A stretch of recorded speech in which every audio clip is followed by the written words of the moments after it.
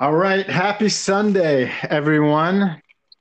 Jurassic Views here with a long pod. We are finishing up Black History Month, although, as we've learned from the NBA and so many others, Black History Month is always. But we are finishing up February Black History Month with another Mm, podcast, this time on a WNBA star, one of the great, well known players in the 90s for women's college basketball, the first and only ever woman on the cover of Slam magazine. Chamique Holdsclaw is the person who we are focusing on this podcast, and pretty excited about it. I was late, Zaya, to the Chamique party here. When I was growing up, I was hearing about Cheryl Swoops and Lisa Leslie, and then had this mm. gap when I went off to university. Had this gap where I didn't really get into to watching too much basketball. Vince had left, and it wasn't until uh, a Raptors sister who arguably was a better player than this Raptor player, won't mention his name, Candace Parker, when she came on the scene. I Yes, yes, then yes. my ear was once again in tune to the women's game. But this woman, Chamique, is certainly goes beyond and breaks uh, gender stereotypes and the division between men and women in basketball. My friend, you knew about her and you took a deep dive for this podcast. Uh, how are you feeling to be able to present this? And what were some of your feelings when you were growing up watching her? Chamique Holdsclaw, if you were coming up in the 90s in the basketball rotunda, you couldn't avoid knowing her. She grew up in the New York City basketball scene, Queens in specific, who produced some of the phenoms that we know now: Kenny Anderson, Lamar Odom, Meta World Peace, Sue Bird, at Christ the King High Big time. School, but more importantly, I mean, like you said, I was subscribed as a preteen to Slam magazine, and so I received this art, this magazine in '99 with her on the cover, wearing a New York Knicks With Trust jersey, Free Will. and yeah, and uh, it was defiant. It was audacious. The cover read, "Is the NBA ready for Chamique Holdsclaw?" And the article was written by Michael Bradley, and I think catchy, title. I had Shamika shall inherit the earth, but I think the subtitle was just as important. It read, "Everyone's wondering who's going to hold down the basketball world when Jordan steps down. Wonder no more." And I think I'll go into more specifics in terms of how she made me think and feel about basketball in general, but also how to shift my own paradigm as it related to women basketball. Um, but we knew that period, right? That post Jordan era that we were approaching in the late '90s, and the NBA and basketball world was trying to figure out what it was going to David Stern become, was right? nervous, man. Entering in, my gosh, right? Like we were, going into a new century as the game was continuing to grow globally. We were looking at the Kobe Bryants of the world, the Allen Iversons of the world. Vince Carter also came New into the millennium. scene. Um, it was a new millennium. But we were also throwing all sorts of people on the on the board. I mean, Jerry Stackhouse got you know got some KG. got some talk. KG was obviously up there, but it went beyond the Yeah, court, yeah, right? In terms of performance, it was also yeah. marketability, and that was key. and how would we pivot from this kind of this hierarchy of Jordan on top, the dominance that he showcased during the 90s, and how are we going to bring that same type of appeal to a greater audience? I think the NBA has reinvented itself. I think the WNBA has also reinvented itself in terms of a multi-platform star marketing strategy rather than just being dependent on just one. I still think LeBron truthers will still say that he's the GOAT and yada, yada, yada. I get it. And going back, some people will say Jordan is still having an impact today, i.e., we could see in terms of the documentary. But Chamique Holdsclaw was that player also being named, also being mentioned. And it wasn't virtue signaling here, right? In terms of just trying to force the women's game onto the public. No. If you saw her play the game, I remember growing up, I said to myself, naively, Bryce, I was like, I can take Steve Kerr, right? I was like, I could take Steve Kerr and I could take John Stockton. At 12 years old, I was telling myself that, right? Now, was there racial implications there in terms of and the style of play that these two guys demonstrated? That a 11-year-old, 12-year-old kid in Montreal will say to himself, "Yo, I could take a Steve Kerr, I could take a John Jed Stockton." Buechler Absolutely. was the one who was targeted in my neighborhood. You see that guy at the golf course? We can take him down.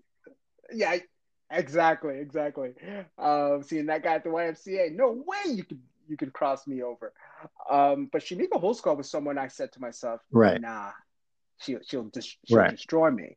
And that subtly, I didn't know at that time. I don't think I had the language, but suddenly, what that introduced, and at least on this in the scenes that she was frequenting, guys knew that women could ball just as well as they could. And I think there was a quote by Ron Artest in a documentary titled Mind Game that focuses on Chamique Holdsclaw, saying that, they were playing on the same team at one point. She was maybe a year or two older than Metta World Peace. Formerly known as Ron Artest, I do want to say that Chamique still refers to Metta World Peace as Ron.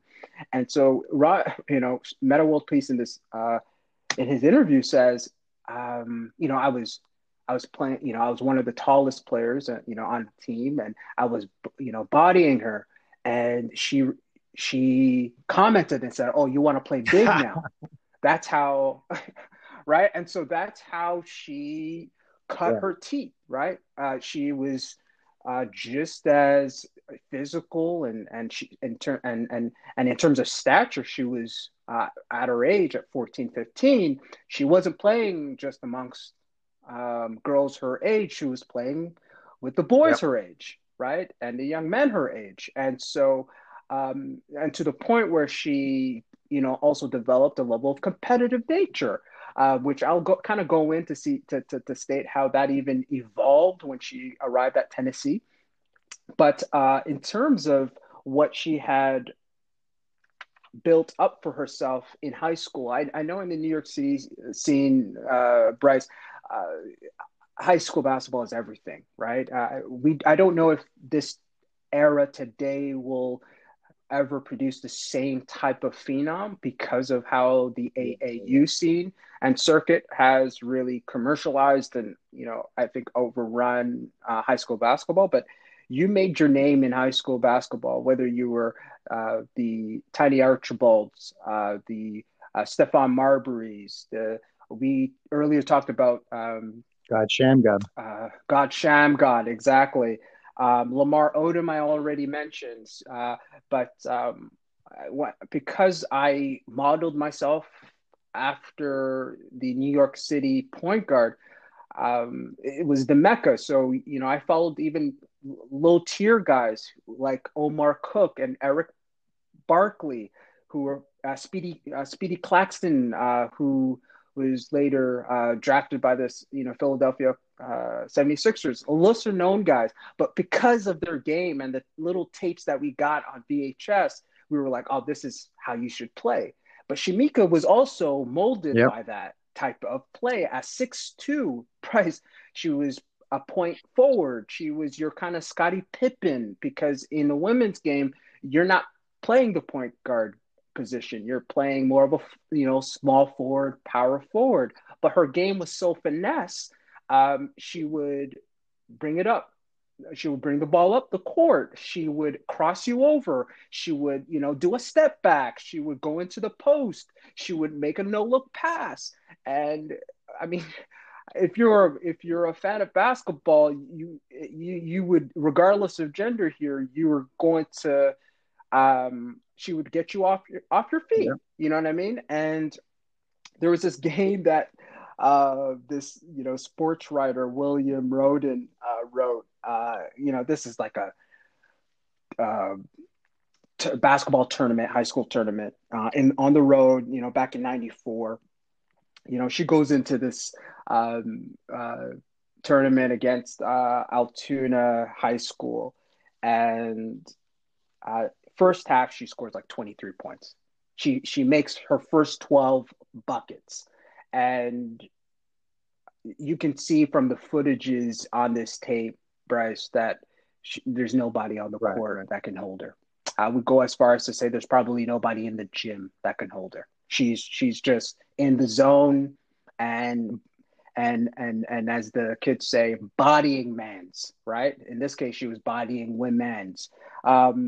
And at the end of the game, she scores 30 points, 11 rebounds, has 7 blocks, 2 assists, 3 steals. The game's over by the halftime, so the end of the score was 79-42, but it was games like that wrote in this New York Times sports writer says it started to morph into the myth of who she was going to become, right? And in high school basketball, the accolades she's receiving is Player of the Year awards. That's starting to come up from her sophomore year, junior year, into her senior year at Christ the King. We're talking winning state championships. We're talking about winning McDonald's All-American awards. We're also talking about being recruited by some of the top schools in the country. But we also have to be talking about Chamique's upbringing. She was being raised at the time by her grandmother, Mrs. June Holdsclaw. Her parents were not stable emotionally, and we are going to talk about this. And they were also facing some of their own demons, and so that really impacted her, and how she will explain. It held a lot of mental and emotional resentment, and that she was bottling up, and she used basketball as that coping mechanism. And this and how we have to talk about how resilient some people are, because this is happening in her teenage years, and she really never addresses it until she goes into university, her professional career. Yeah, there was some.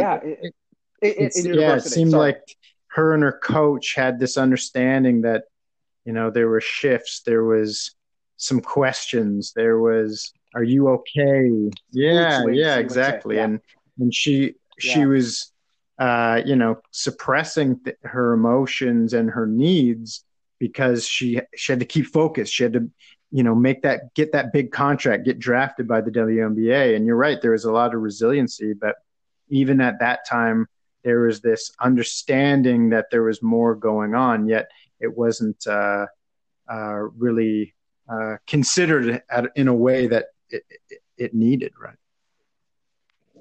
Exactly. And, and regardless of, of what she was experiencing privately, I mean, what she produced on the court was still at such a high, excellent level. Her first year as a freshman at Tennessee, she They won Yeah. the title, the NCAA title, and this is probably where the Lady Vols, the Tennessee, they start kind of creating this kind of era of Yeah. dominance in NCAA basketball, right?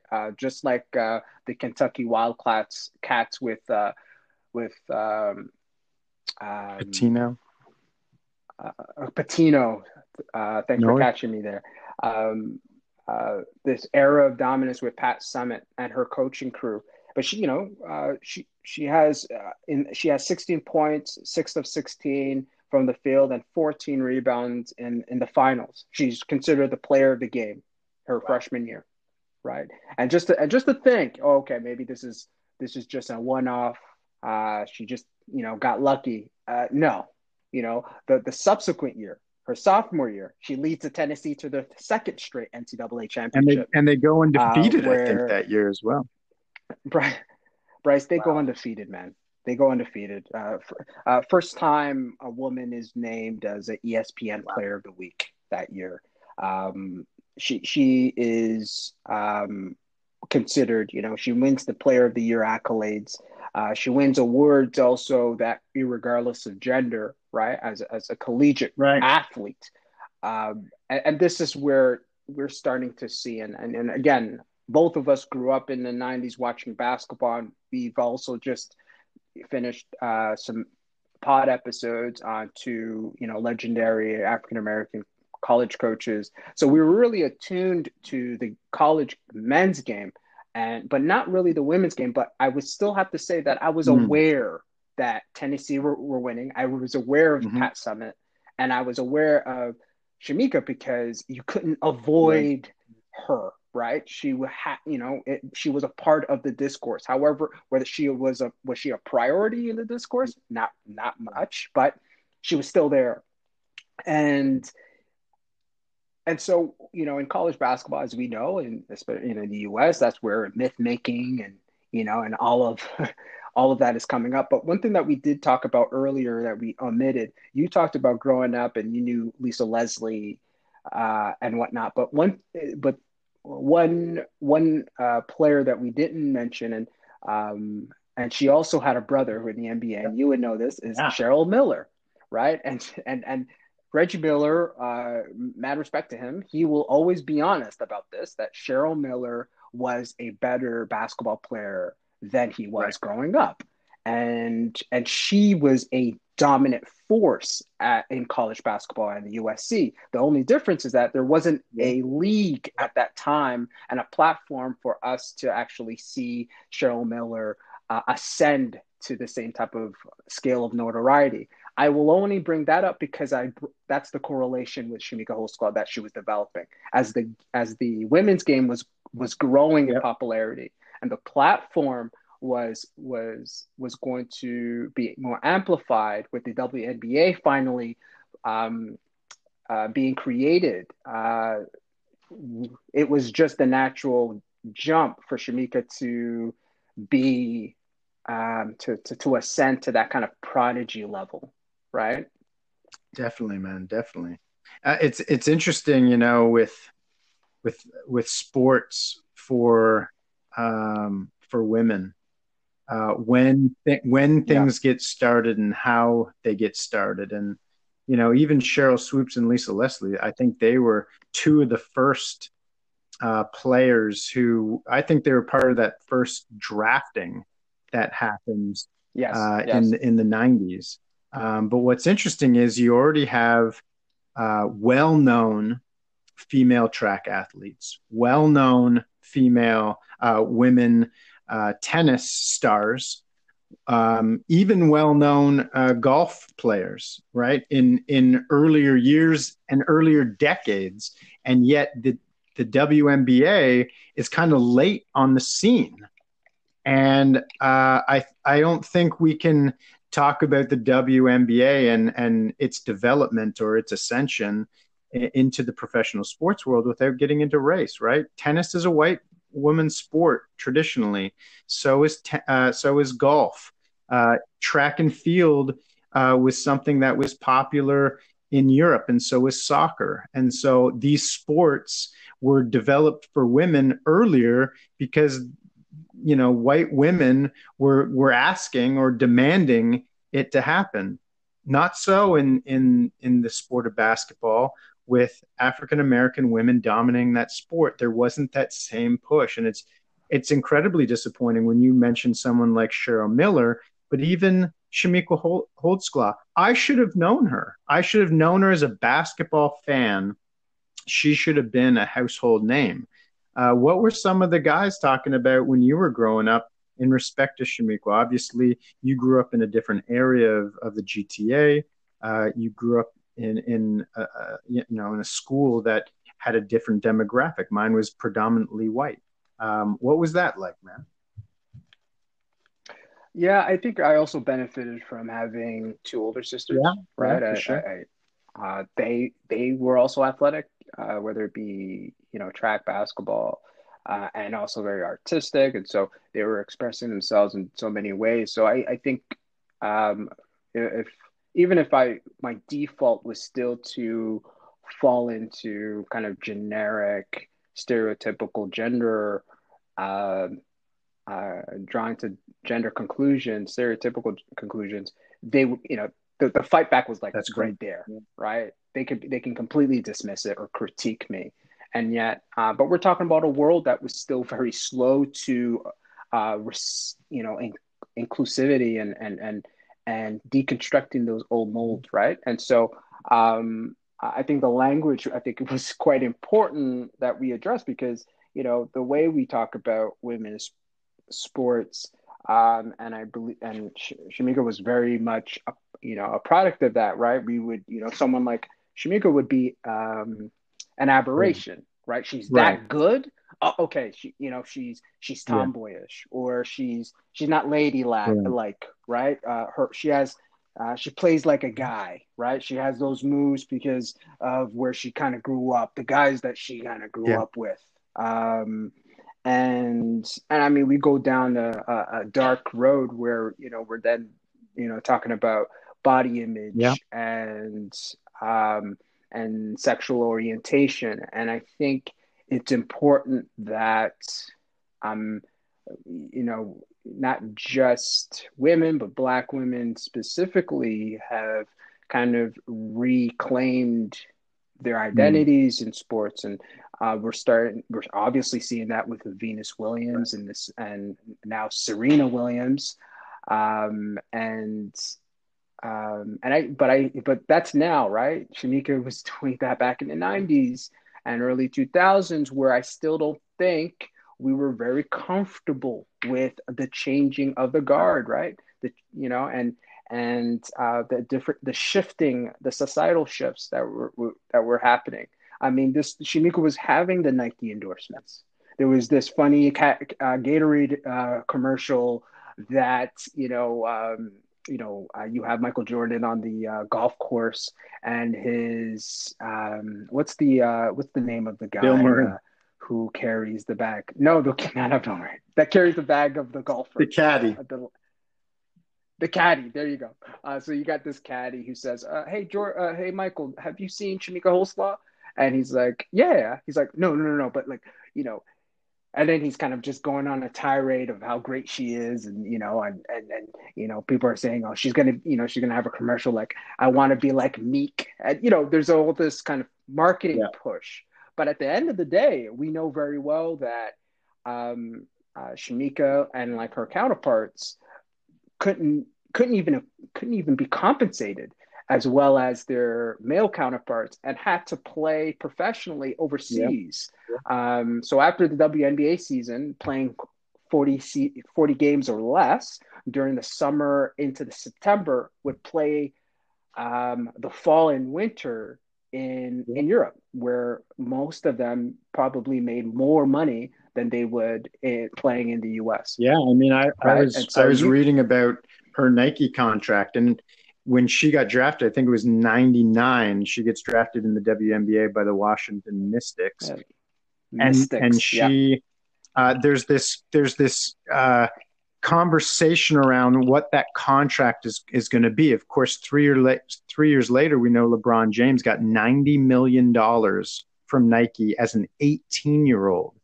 Chamique, it was said, oh, maybe she'll get a million, maybe she'll get a million. Now the contract never came out, but it was her agent said it was more like in the 200,000 range. So here's at the time the greatest woman basketball player who's going to take the WNBA and is going to take the game of basketball in the United States to a higher level. She's not even making $1 million for her endorsements.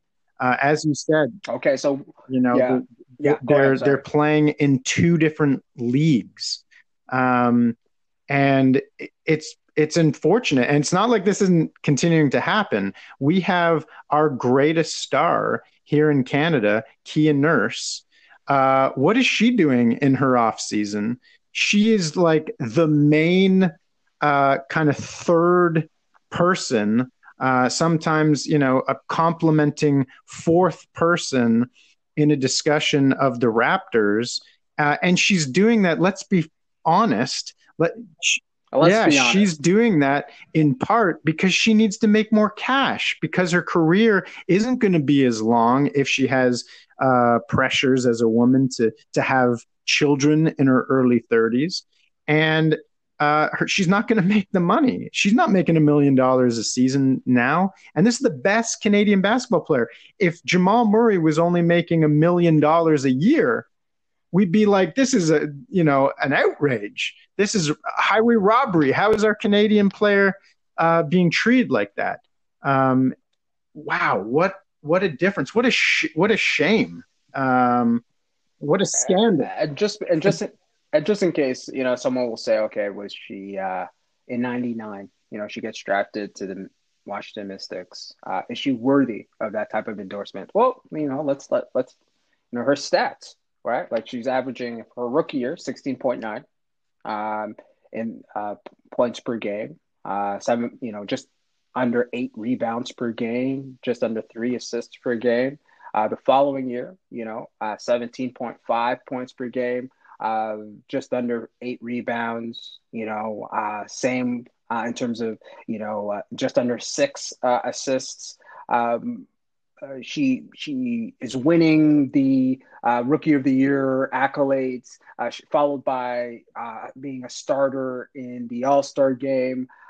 She continues her probably apex is in 2003 season with the Mystics, where she's averaging 20.5 points per game, 10.9 rebounds per game. She's a small forward, Bryce. So she is, like her, when you're watching the game, again, it's like this, we now talk about how, the wing, these 3-and-D wings are dominating the game. The LeBrons, the Kawhi Leonards, right? The versatile forwards like the Pascal Siakams. This is what she's doing practically early in her career with the Mystics. So when we're talking about compensation and labor rights, we also have to then talk about the intersectionality of gender and then race as well.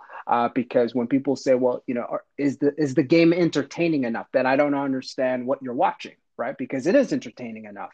And there's always ways in which I think we're trying to jiggy around that conversation and that topic about compensation.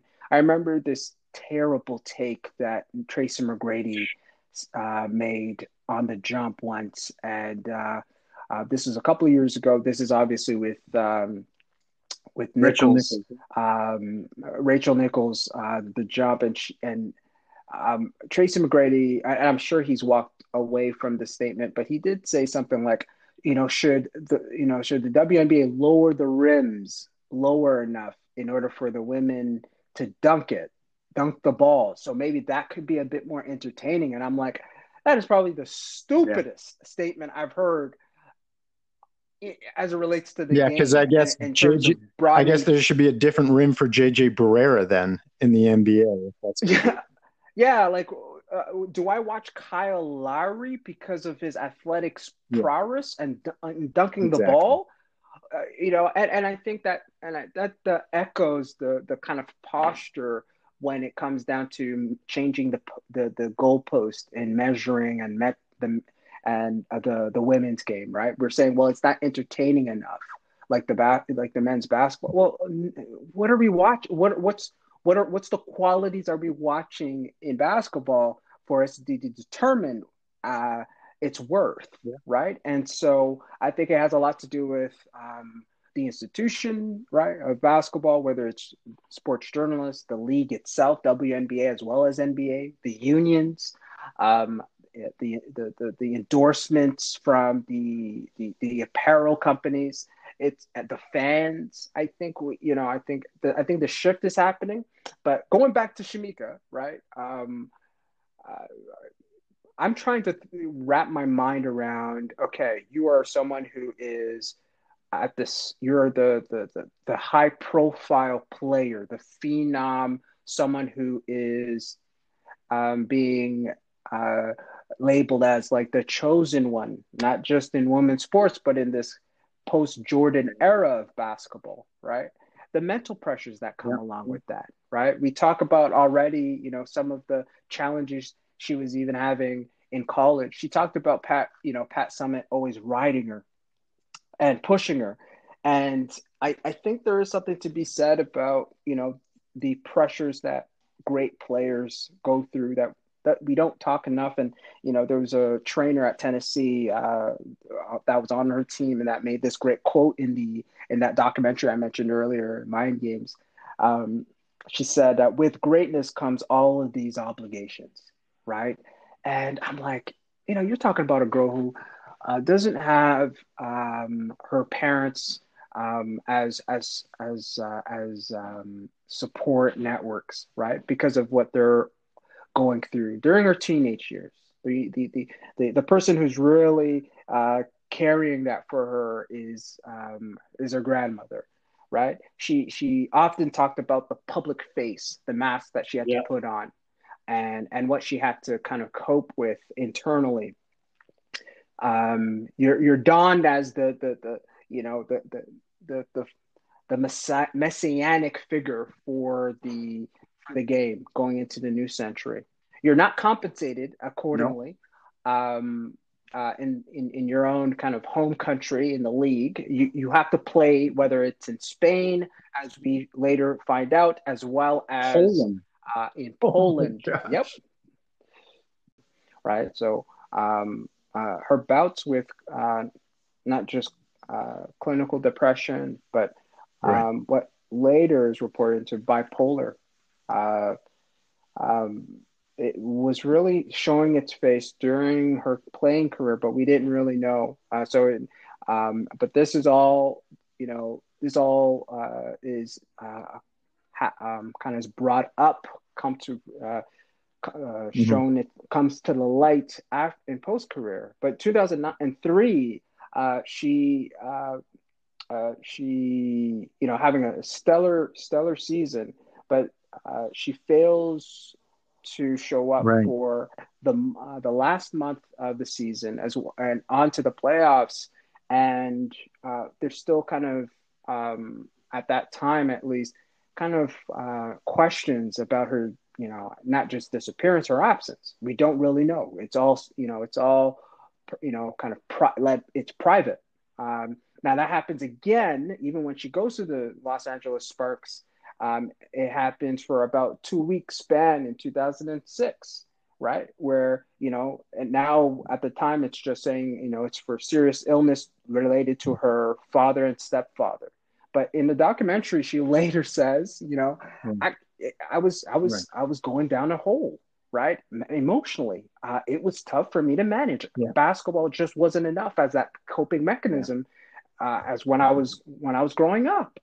And Bryce, when we hear stuff like that now, and when we hear something like I still want to make this pod about Chamique Holdsclaw, but the way she's been very open about her life and articulate about her own story, it challenges us as fans of the sport and of the game to ask us different how we talk about players, right? When Kyrie Irving doesn't show up for the Nets, right? and we have all this kind of criticism, flooding the Twitter feeds and journalists questioning his commitment to the game. Goodness gracious. Don't we already have kind of a template as to how we can deal and navigate these kind of issues, right? That these athletes aren't these gods or these superhumans that we want them to be, right? And so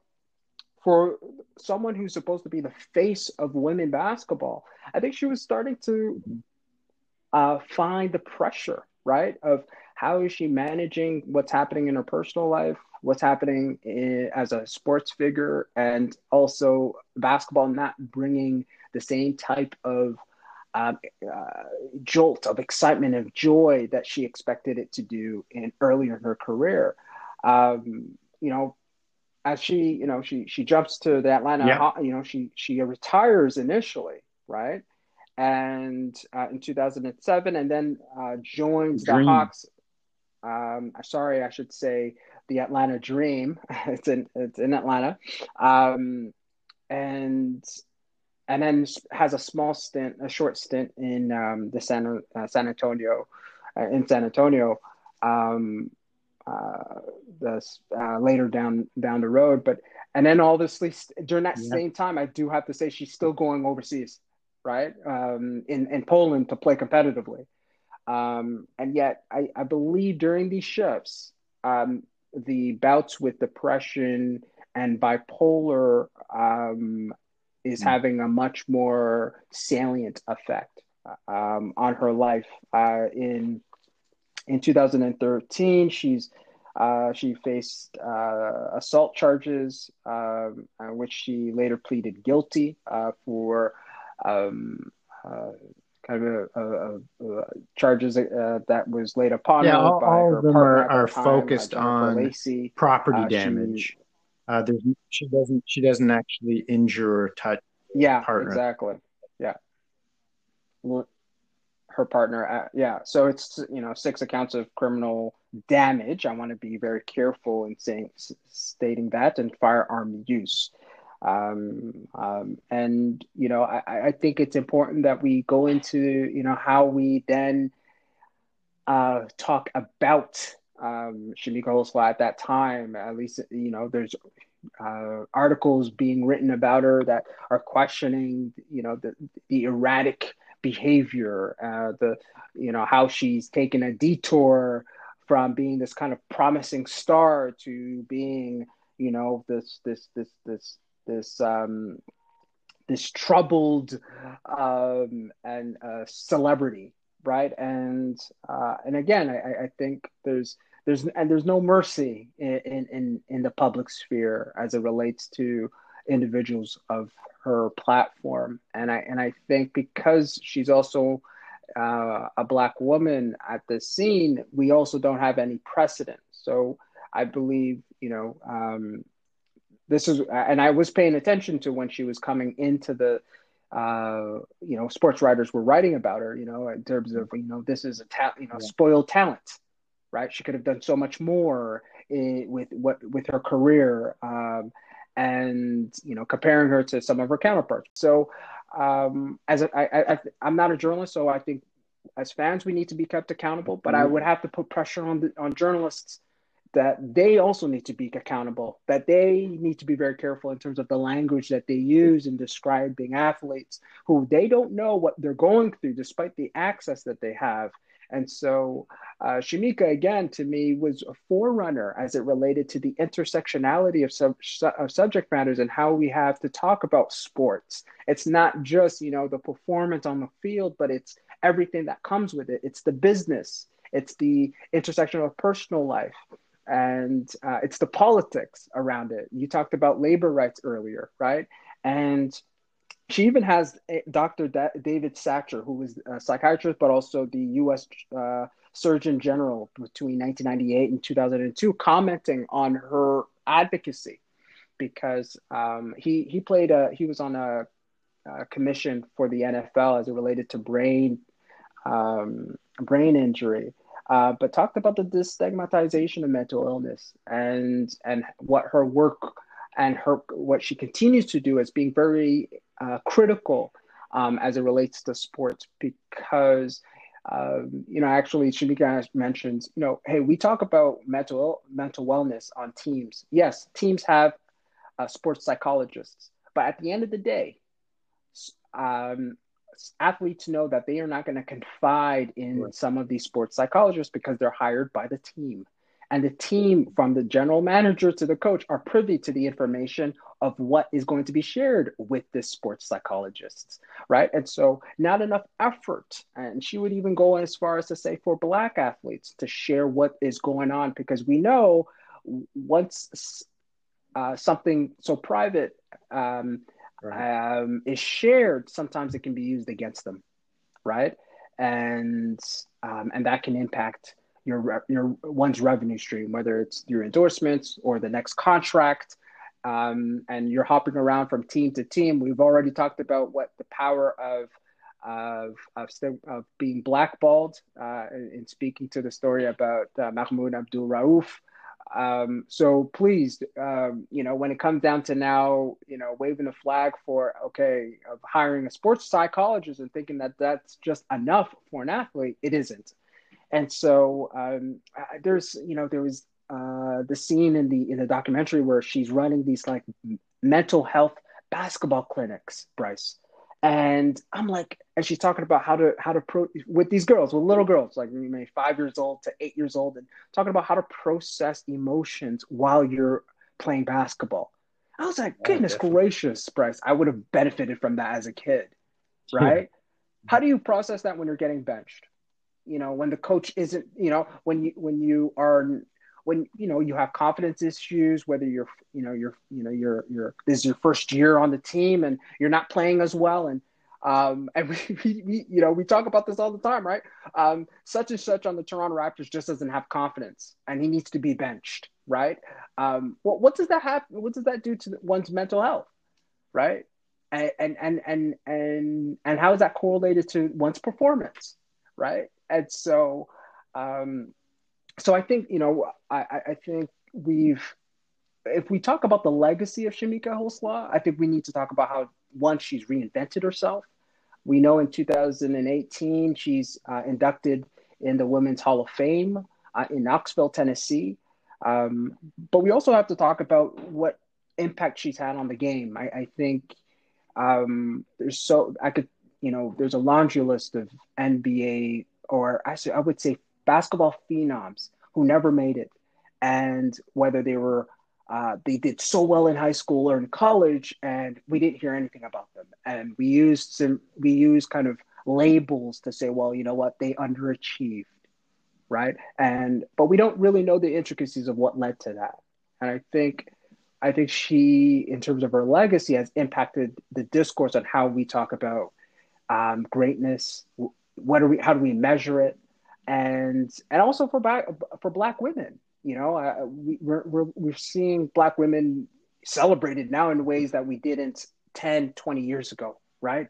Um, and I think we're still at the precipice. I still think there's more for us to gain from this from moving forward, where as it relates to women's sports and the impact Black women have on the sport, and what we can learn from Chamique Holdsclaw and what she has kind of how her life. I think all of all of it, and the good, the bad, and the beautiful, and what we can and how we can improve the way in which we narrate Black women athletes.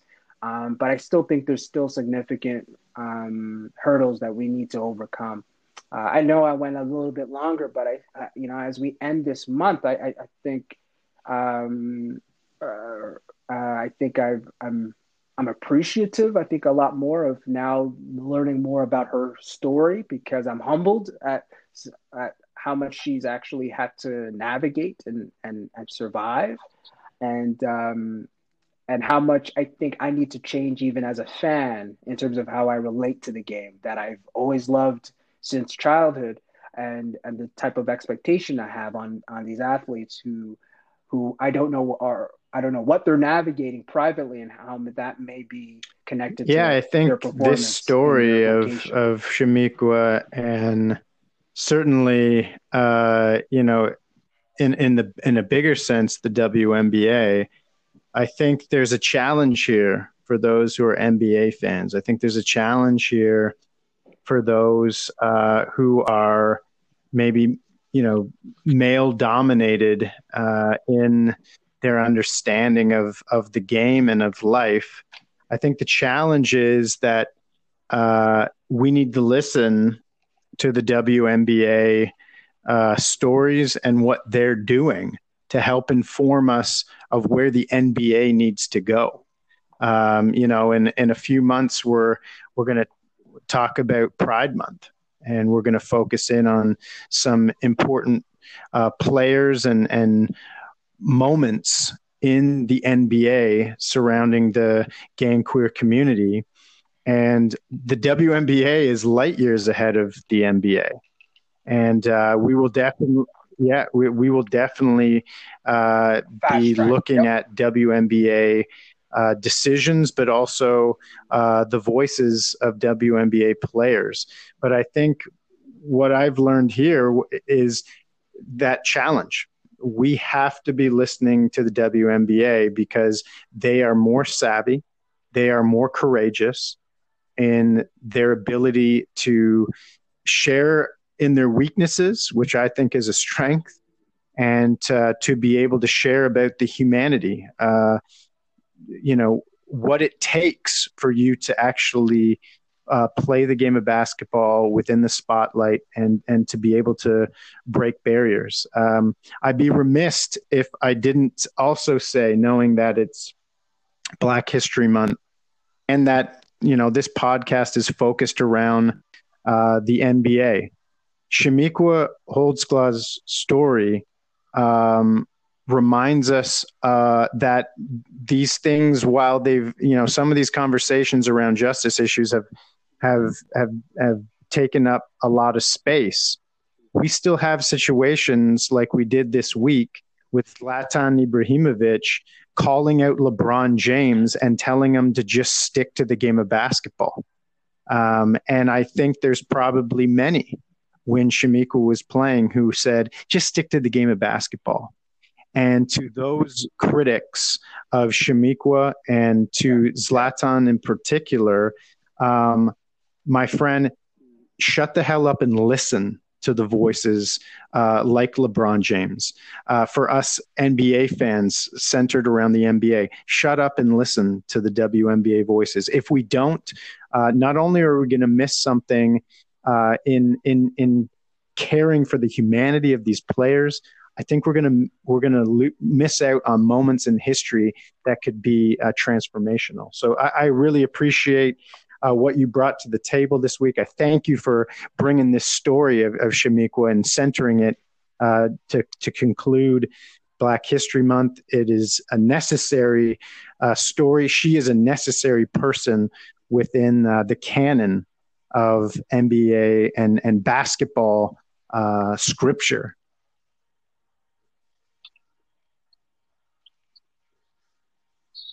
Yeah, and thanks, Bryson, and thanks to Yeah.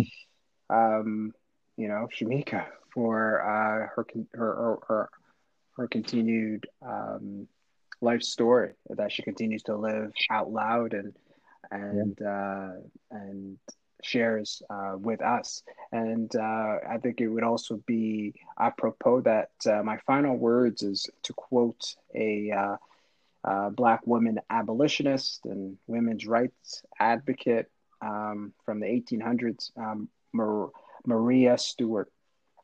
And the quote goes, "How long shall the fair daughters of Africa be compelled to bury their minds and talents beneath a load of iron pots and kettles?"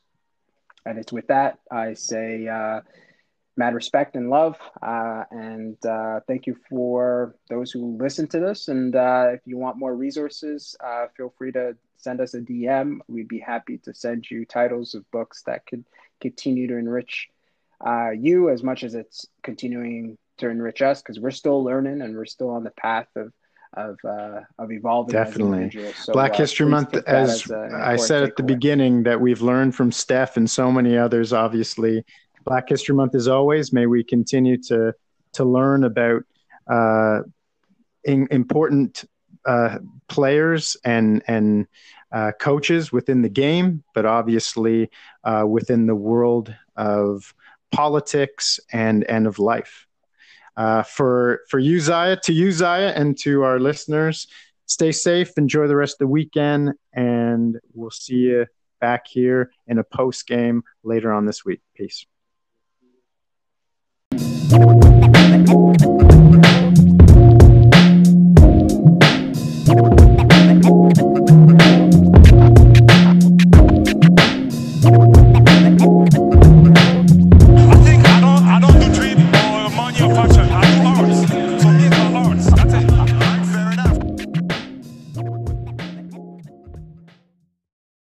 Yeah, I'm like Neo now. Oh, that was good. That was good. That's Morpheus. Look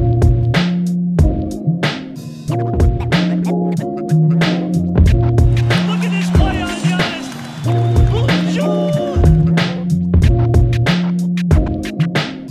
I think I don't do dream or money or fashion. I do arts. For me, it's about arts. That's it.